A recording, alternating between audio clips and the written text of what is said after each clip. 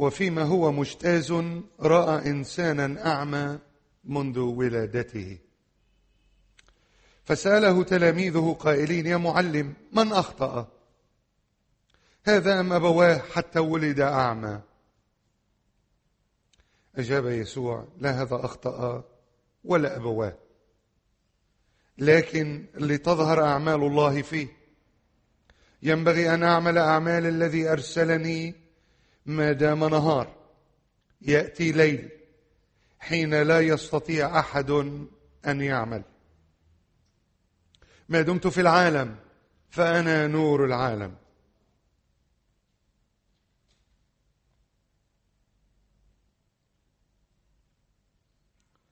قال هذا وتفل على الأرض، وصنع من التفل طينا، وطلى بالطين عيني الأعمى،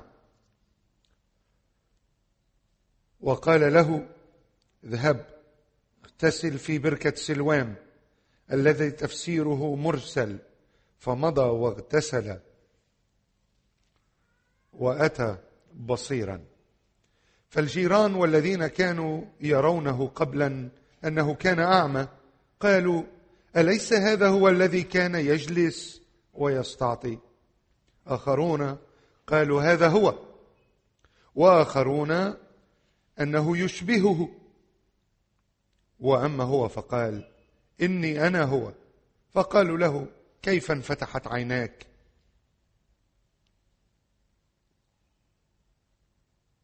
أجاب ذاك وقال: إنسان يقال له يسوع صنع طينا وطلع عيني، وقال لي: اذهب إلى بركة سلوام واغتسل. فمضيت واغتسلت فأبصرت. فقالوا له: أين ذاك؟ قال: لا أعلم. آمين. ليبارك لنا الرب تأملاتنا في هذا الصباح. سوف نتحدث أحبائي في هذه السلسلة بكل بساطة عن إنسان اسمه يسوع. إنسان اسمه يسوع، هذا عنوان هذه السلسلة. نتحدث كثيرا عن ألوهية المسيح، نتحدث عنه كما قرأنا قبل قليل: إذ كان في صورة الله، ابن الله.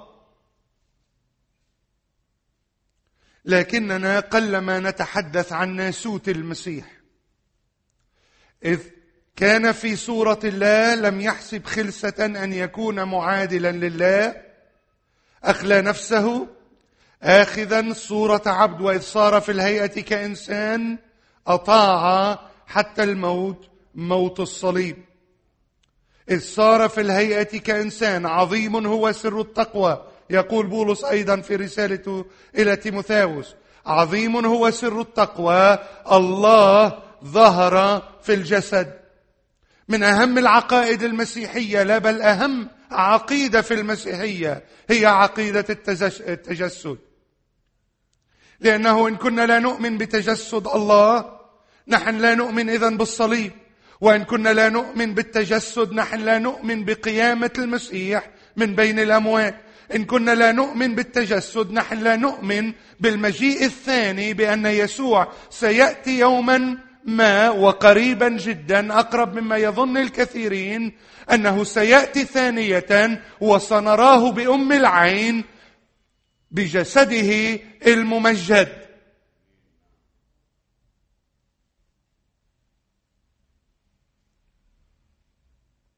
الله ظهر في الجسد، وإذ ظهر في الجسد ظهر إنسان اسمه يسوع. يظن البعض أن الله حل في الإنسان الذي اسمه يسوع. هذه بدعة. يسوع هو الله المتجسد، ولا مجال لقبول أي فكر آخر. أنا والآب واحد، من رآني فقد رأى الآب.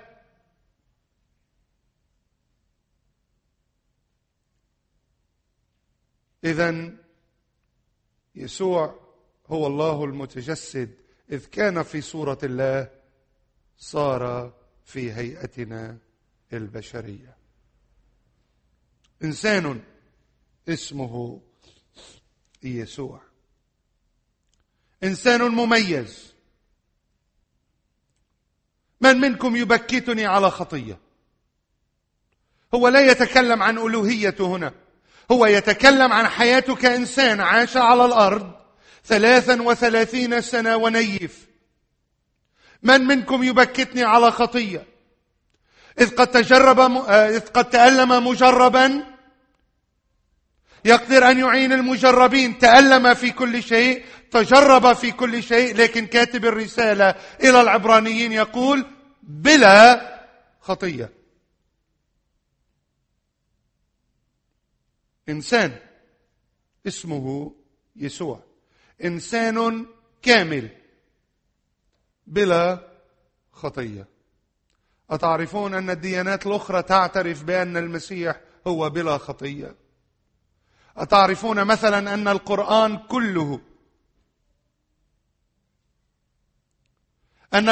كله يتحدث عن أنبياء كثيرين كلهم استغفروا الله لأنفسهم إلا يسوع عيسى ابن مريم.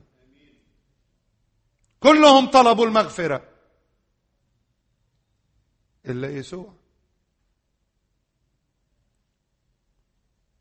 حتى الذين لا يؤمنون به ربا وإلها اعترفوا أنه من دون خطية. إنسان اسمه يسوع. نحن لا نريد أن نفكر في أن هذا الإنسان جاع مثلا، صام 40 يوما يخبرنا العهد الجديد، وبعد ذلك جاع. هذا الإنسان كما تعلمون عطش، كما تعلمون نام، وأظنه نام من التعب. كان يكلم الجموع طيلة اليوم، يعظ. صدقوني الوعظ متعب. انتوا بتفكروا انه الراعي او المتكلم يقف امام الناس ويتحدث نص ساعة ولا 45 دقيقة وانه هذه عملية سهلة، لكنها مضنية لانها تشغل الجسد كله بكل حواسه، فكرا وروحا وجسدا ونفسا. عيونك تتحرك، آذانك تستمع، أنت تتكلم لكنك تستمع إلى ما تقوله، فكرك يعمل، جسدك يتحرك، كلك منشغل. عمل مضني صدقوني. فكيف نستطيع الكلام عن المسيح، أو بكم بالحري نقدر أن نقول عن المسيح الذي كان يعلم اليوم كله؟ لا شك أنه تعب، ولذلك عندما دخل السفينة لكي يعبر إلى عبر بحر الجليل نام يسوع في مؤخرة السفينة. جاع، عطش، تعب. يسوع كان يحب الأكل. جاءكم ابن الإنسان يأكل ويشرب. قلت عنه أنه أكول وشريب خمر، لكن يسوع كان يأكل.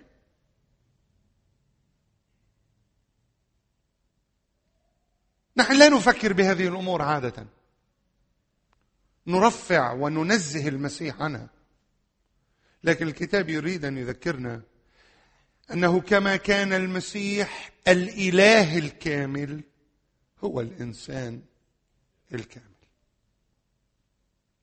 إنسان اسمه يسوع.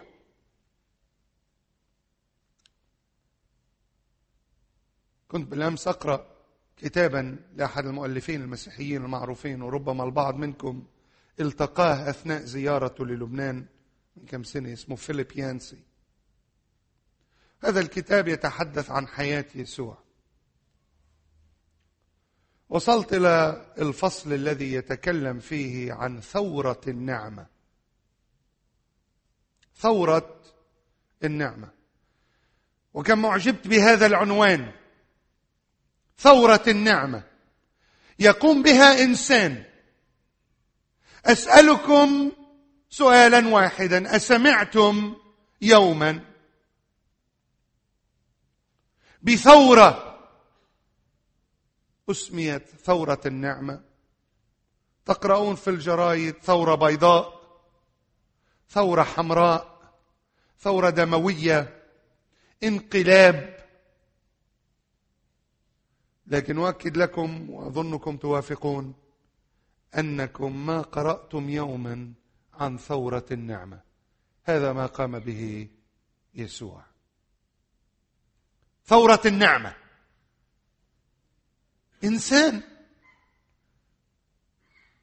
إنسان بيحكيك عن المسيح. لما يتكلم عن المسيح ويتحدث عن المسيح يتكلم عن هذا الإنسان. بيقول لك النبي إشعيا: لا منظر له فنشتهيه. تطلع على الصور اللي بيصوروها وبيرسموها بتفكروا شي نجم طالع من هوليوود. إشعيا بيقول لك: لا منظر له ما نشتهيه. وحتى بعض الذين رسموا صورة المسيح من معرفتهم بالاكتشافات الأثرية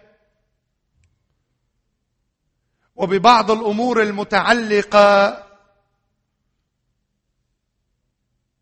بأشكال الأجساد وتفاصيل الجسد والعضلات والأشكال، أشكال الوجه، يرسمون صورة ليست جميلة لوجه المسيح.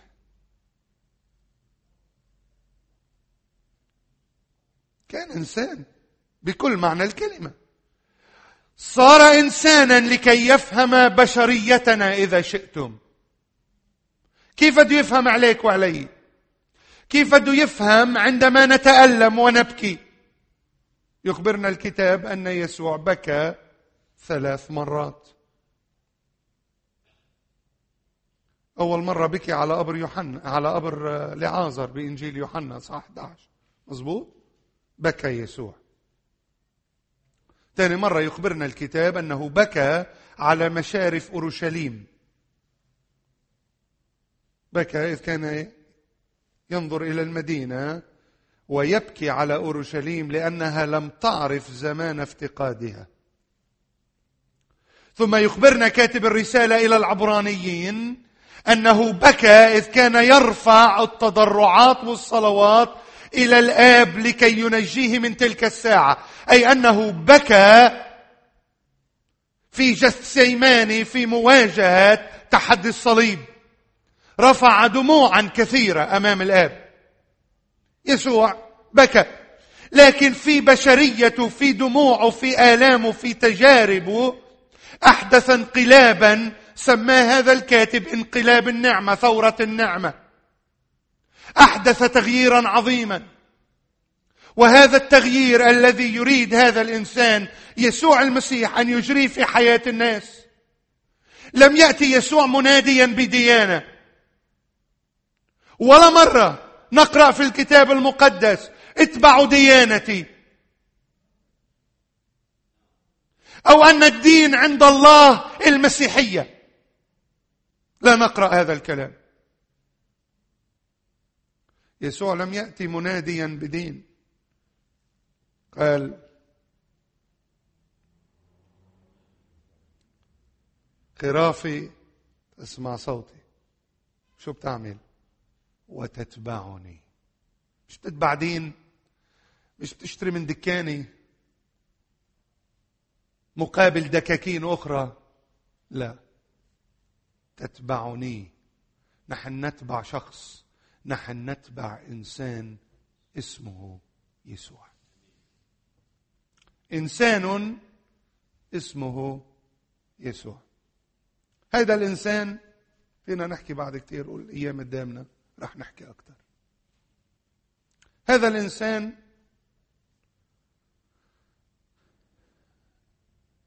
جاء إلى أورشليم.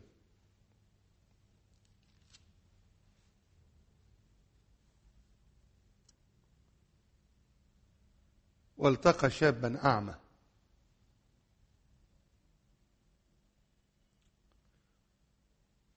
وشفاه. غريب والملفت في النظر الحقيقة، بالرغم من أن هذا الشاب الأعمى اختبر الشفاء وأبصر أنه لم يعطي المسيح لقبا سوى لقب إنسان. إنسان اسمه يسوع. بدي افترض جدلا أنه هو ما بيعرف أنه ابن الله، لأنه بالفعل ما كان يعرف. بنهاية الأصحاح نقرأ أنه تعرف على المسيح بأنه ابن الله، فهو لم يكن يعرف أن يسوع هو ابن الله. لكن أقل الإيمان كان ممكن يقول نبي اسمه يسوع، أو رجل عظيم، أو ربما طبيب مشهور اسمه يسوع. لكنه إذ نظر يسوع رأى فيه إنسانا. ملفت. هلا خليني أعطيكم بس شوية خلفية عن مكان الأعجوبة بس حتى نفهم النص. يسوع التقى فيه في أورشليم في زمن العيد. طبعا كانوا يستعملوا الماء لغسل الذبائح المقدمة في الهيكل ولتزويد الهيكل بالماء.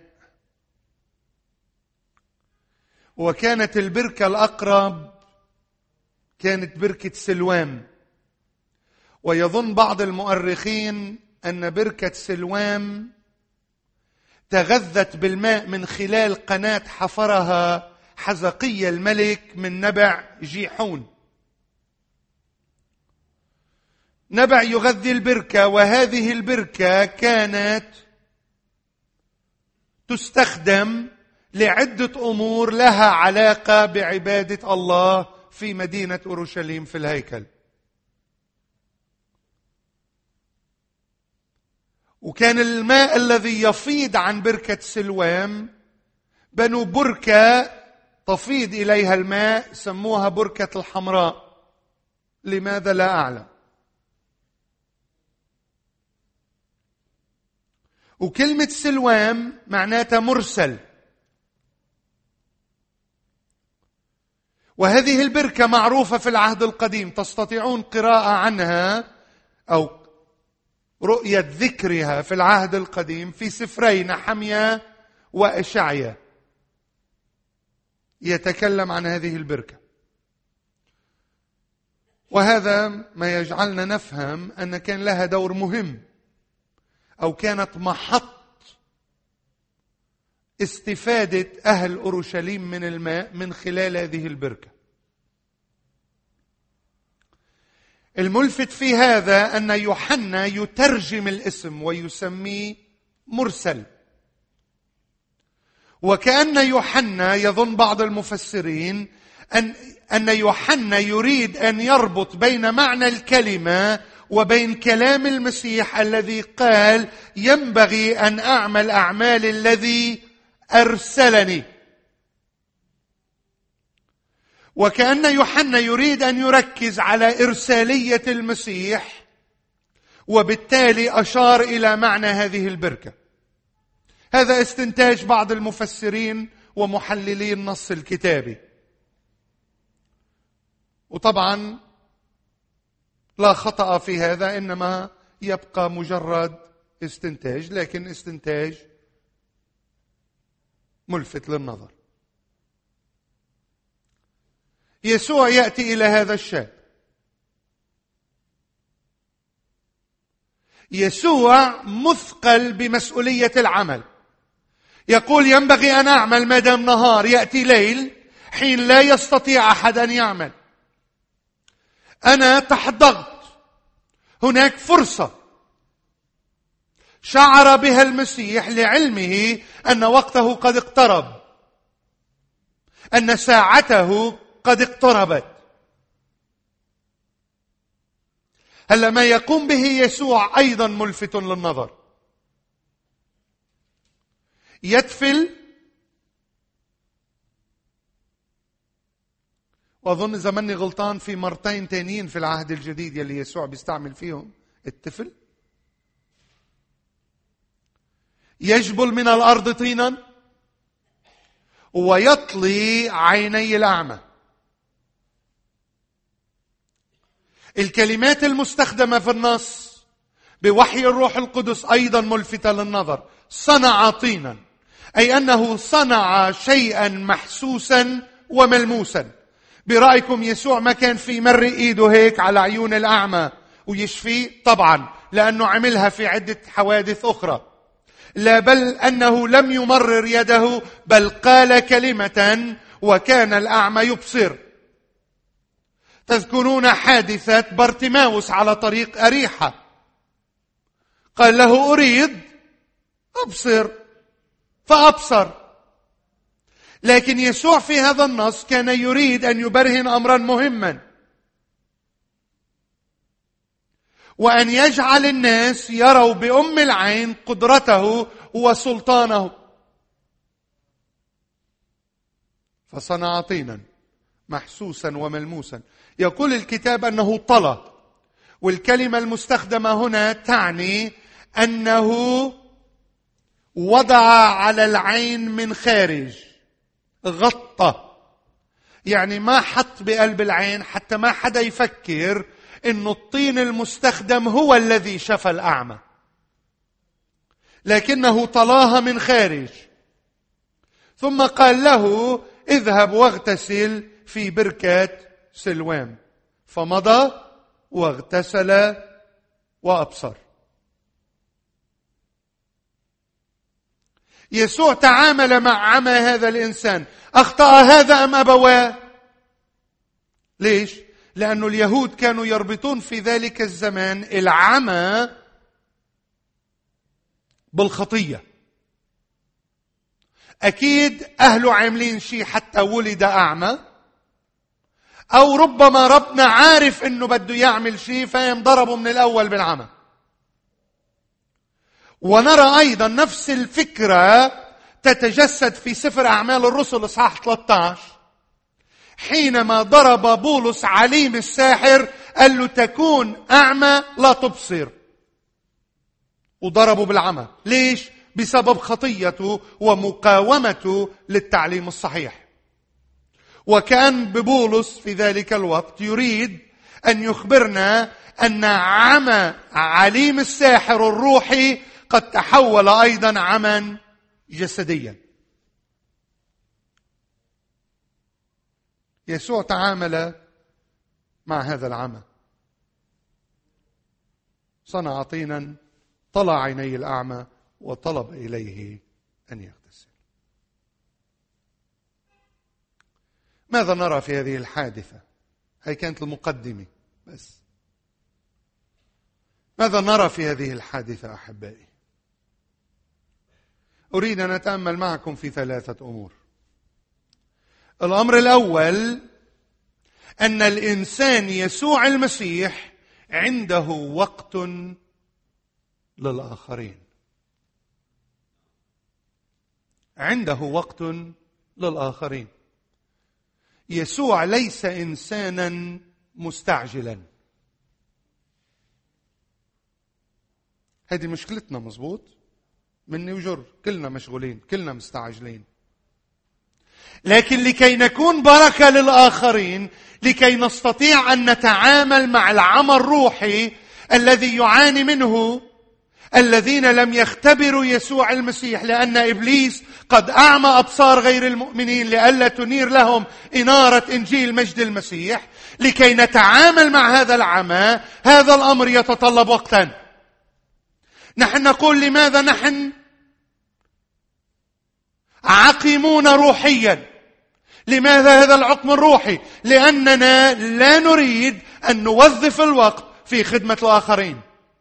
بدنا كل شيء برستو، كل شيء على السريع، حتى أننا أخذنا العدوى من الغرب فصار عندنا الفاست فود. بدك تاكل ب5 دقائق. بدك كل شيء على السريع. أنت غير مستعد أن تصرف الوقت مع الآخرين. لكن تأملوا معي، يسوع لم يكن إنسانا فاضي راضي أكله مرعى واللي تصنع. لا، بالعكس، قال ينبغي أن أعمل مدام نهار أنا مضغوط، أنا عندي شغل والوقت مقصر، ساعتي قد أتت، أنا مستعجل. لكن عندما تواجه مع الأعمى أخذ وقته. لاحظت لما كان مع يهوذا في العلية ليلة أسلم ليصلب، شو قال له؟ قال له ما أنت تعمله فاعمله بأكثر سرعة، أنا ما كتير عندي وقت، أنا مني فاضي. مظبوط؟ لكن عندما تواجه مع الأعمى، تصوروا معي، تفل على الأرض، خلط بالتراب، أخذ وقته على مهله. ما عندي شك كان عم يتحدث معه، شو اسمك؟ من أي ضيعة أنت؟ ولا يهمك، هلأ 5 دقايق بالطيب رح حط لك هالطين على عيونك، بدي منك تنزل. في حدا هون يا شباب حدا بيقدر ينزله على بركة سلوام؟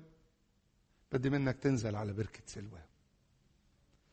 نزل وغسل، وبعدين تعال خبرني النتيجة. هلأ هيدا الأعمى ربما خامرته الشكوك مثل نعمان السرياني.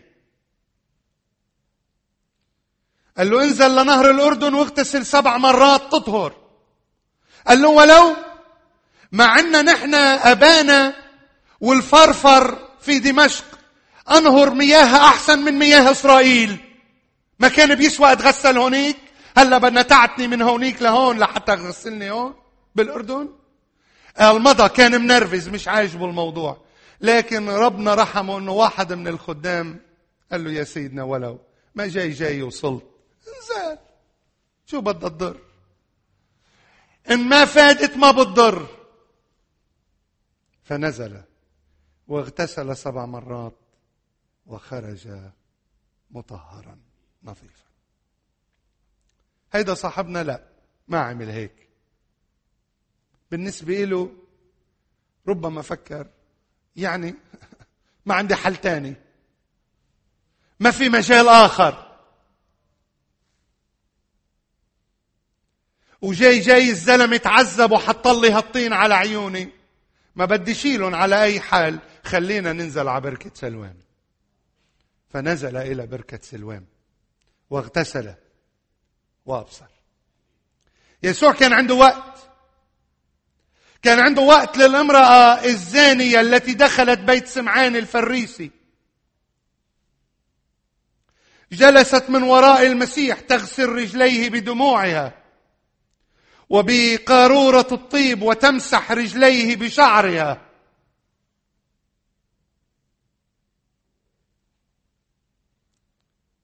انزعج الأخ سمعان، عم تعكر عليه العزيمة. ومين هيدي؟ ولو ما بيعرف مين هيدي الامرأة. قال له يا سمعان اتركها، أنا عندي وقت إلها، معليش. غفرت خطاياها الكثيرة لأنها أحبت كثيرا. غفرت خطاياها، عندي وقت إلها. اجت مريم كسرت قارورة الطيب، انزعج الأخ يهوذا، ولو هيدي سعرها 300 دينار، هيدي مش كان أحسن تنباع وتنعطى للفقراء؟ اتركها، خلي تاخد وقتها، أنا عندي وقت لها، لأجل يوم تكفيني، عم بتعطرني قبل ما موت ليه؟ لأنه رح موت ورح أدفن، عندي وقت لها. لعازر حبيبنا قد نام، معليش، أنا أذهب وأوقظه. راح، ما قال لمريم ومرتا الحقوني يلا، جاي مستعجل، عندي نص ساعة زمان بدي أعمل هالعملية وفل. لا، التقى مريم ومرثا في الطريق. التقى مرثا، حكاها على رواق، أخذ وقته معها، عز قلبها، قال لها إن آمنتي ترين مجد الله، روحي ابعتي وراء أختك. راحت، إجت مريم، يا سيد لو كنت، لا ولا يهمك، تؤمنين؟ خلاص ولا يهمك، اللي بيآمن فيه ولو مات فسيحيا. أخذ وقته وبعدين ذهب إلى القبر، وهناك صنع ما صنع وأقام لحظة. يسوع عنده وقت للناس، لحاجة الناس، لآلام الناس، لدموع الناس. لهذا كان يسوع منتجا، لهذا كان يسوع يؤتي النتائج، يؤتي الثمار، لأنه كان يهتم بالناس. عندك وقت للناس في حياتك؟ وكله بسرعة، ما عندنا وقت، ما عندنا وقت، ما عندنا وقت. الزمن يطير، الحياة تخطف الوقت من أيدينا، من أمامنا، ينتهي العمر وما في ثمر. ليه؟ ما عندنا وقت. يسوع كان يعطي الناس وقت، يسوع كان يعطي الناس وقت. أمر آخر يتحدث عنه الكتاب في هذا النص، أن يسوع كان واضحا في كلامه، كان واضح في كلامه.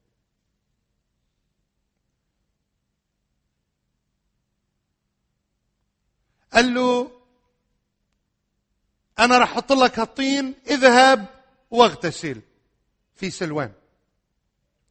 وفي هذا الوضوح أراد المسيح أن يؤكد لهذا الإنسان أن عملية الشفاء إنما تتطلب أمرا واحدا، وهو الطاعة.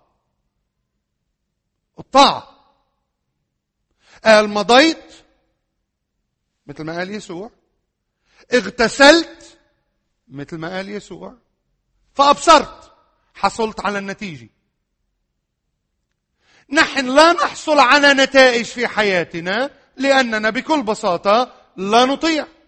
كنا نتحدث مساء يوم الجمعة في درس الكتاب عن سفر صموئيل في العهد القديم، وتحدثنا بالتحديد عن أخونا شاول الملك الذي قال له صموئيل الاستماع أفضل من الذبيحة، الطاعة لصوت الرب أفضل من أنك تتمم واجباتك الدينية.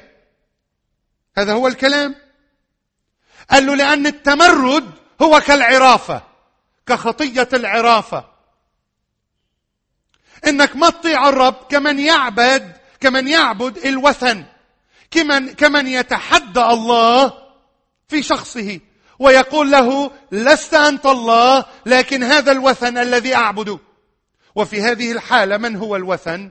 هو أنت، هو إرادتك، لأنك لا تريد أن تعبد الله ولا تريد أن تطيع الله، لكن تريد أن تسعى وتعيش بحسب إرادتك البشرية أنت. يسوع كان واضح، بدك نتيجة، بدك تطيع. هلأ هذا الكلام ينطبق على كل الموجودين هنا. إذا كنت غير مؤمن، لم تختبر يسوع ربا ومخلصا لحياتك، تعاني من الخطية ومن آثار الخطية ومن إزعاجات الخطية ومن أضرار الخطية، أنت بحاجة أن تطيع. يسوع قال تعالوا إلي يا جميع المتعبين وأنا أريحكم. هذا كل ما هو مطلوب. مضيت، اغتسلت، فأبصرت. عندما يقول يسوع تعالوا إلي يا متعبين وأنا أريحكم، إذن علي أنا أن آتي إليه وألقي بحملي عنده فأرتاح. في أبسط من هيك كلام؟ ما بظن في أبسط من هيك كلام. الناس تريد أن تعقد الأمور أكثر من الضرورة، أكثر من اللازم. بدك تعمل إيماتي، وبدك تروح تصلي، وبدك تروح تحج، وبدك تعمل هيك، وبدك تساوي هيك، وبدك تعطي هيك. كل هيدا أحبائي لا علاقة له بتعليم كلمة الله. يسوع قال تعالوا إلي، القوا حملكم علي وأنا أريحكم. بكل بساطة. بالنسبة للذين اختبروا المسيح ويعانون من تحديات ومشاكل، يعانون من اختبارات حياتية صعبة، إن كانت اقتصادية أو روحية أو نفسية أو بيتية أو زوجية، كائن ما تكون هذه الاختبارات، المسألة تكمن في طاعة المسيح. تريد أن ترتاح؟ طيع يسوع. تريد أن تختبر حلا لمشكلتك؟ تعال إلى المسيح وقل ليسوع: يا رب أنا أريد أن أطيعك، أريد أن أتبع صوتك. عندما تتبع الخراف، الراعي لا يأخذها إلى البرية، ليس إلى الأشواك، لكنه يأخذها إلى الحظيرة، حيث الأمان والضمان والاطمئنان والشبع. هذا عمل المسيح. قال له: اذهب اغتسل. قال: مضيت. لاحظوا حرفية الكلام، ما تكلم شيء بالهواء، ما قال رحت أخذت كسدورة شربت فنجان قهوة عند ستاربكس وبعدين نزلت على بركة سلوام. لا، قال: مضيت اغتسلت فأبصرت. 3 كلمات وراء بعض ما فيهم توقف، لكي يبرهن لنا أنه أطاع كلام المسيح حرفيا. بدك تختبر الراحة، بدك تختبر الحل لمشكلتك، بدك تطيع كلام المسيح. مرات كلام المسيح مش منطقي. برأيكم كلام المسيح لهالأعمى قال له: حطيت لك شوية طين، نزال غسل بيشفوا عينيك، منطقي؟ أبدا أبدا، ما فيها جنس المنطق. لكن لأن يسوع قال ولأن يسوع تكلم، هناك الحل. أكان ذلك منطقيا أم لم يكن؟ لأنه الله ما طلب منا نقيس كلامه إذا كان منطقي ولا لا. مش لأنه الله مش منطقي، لكن كما قلت لكم مرارا، الله فوق المنطق، لا نستطيع أن نقيسه بالمنطق. كلام واضح.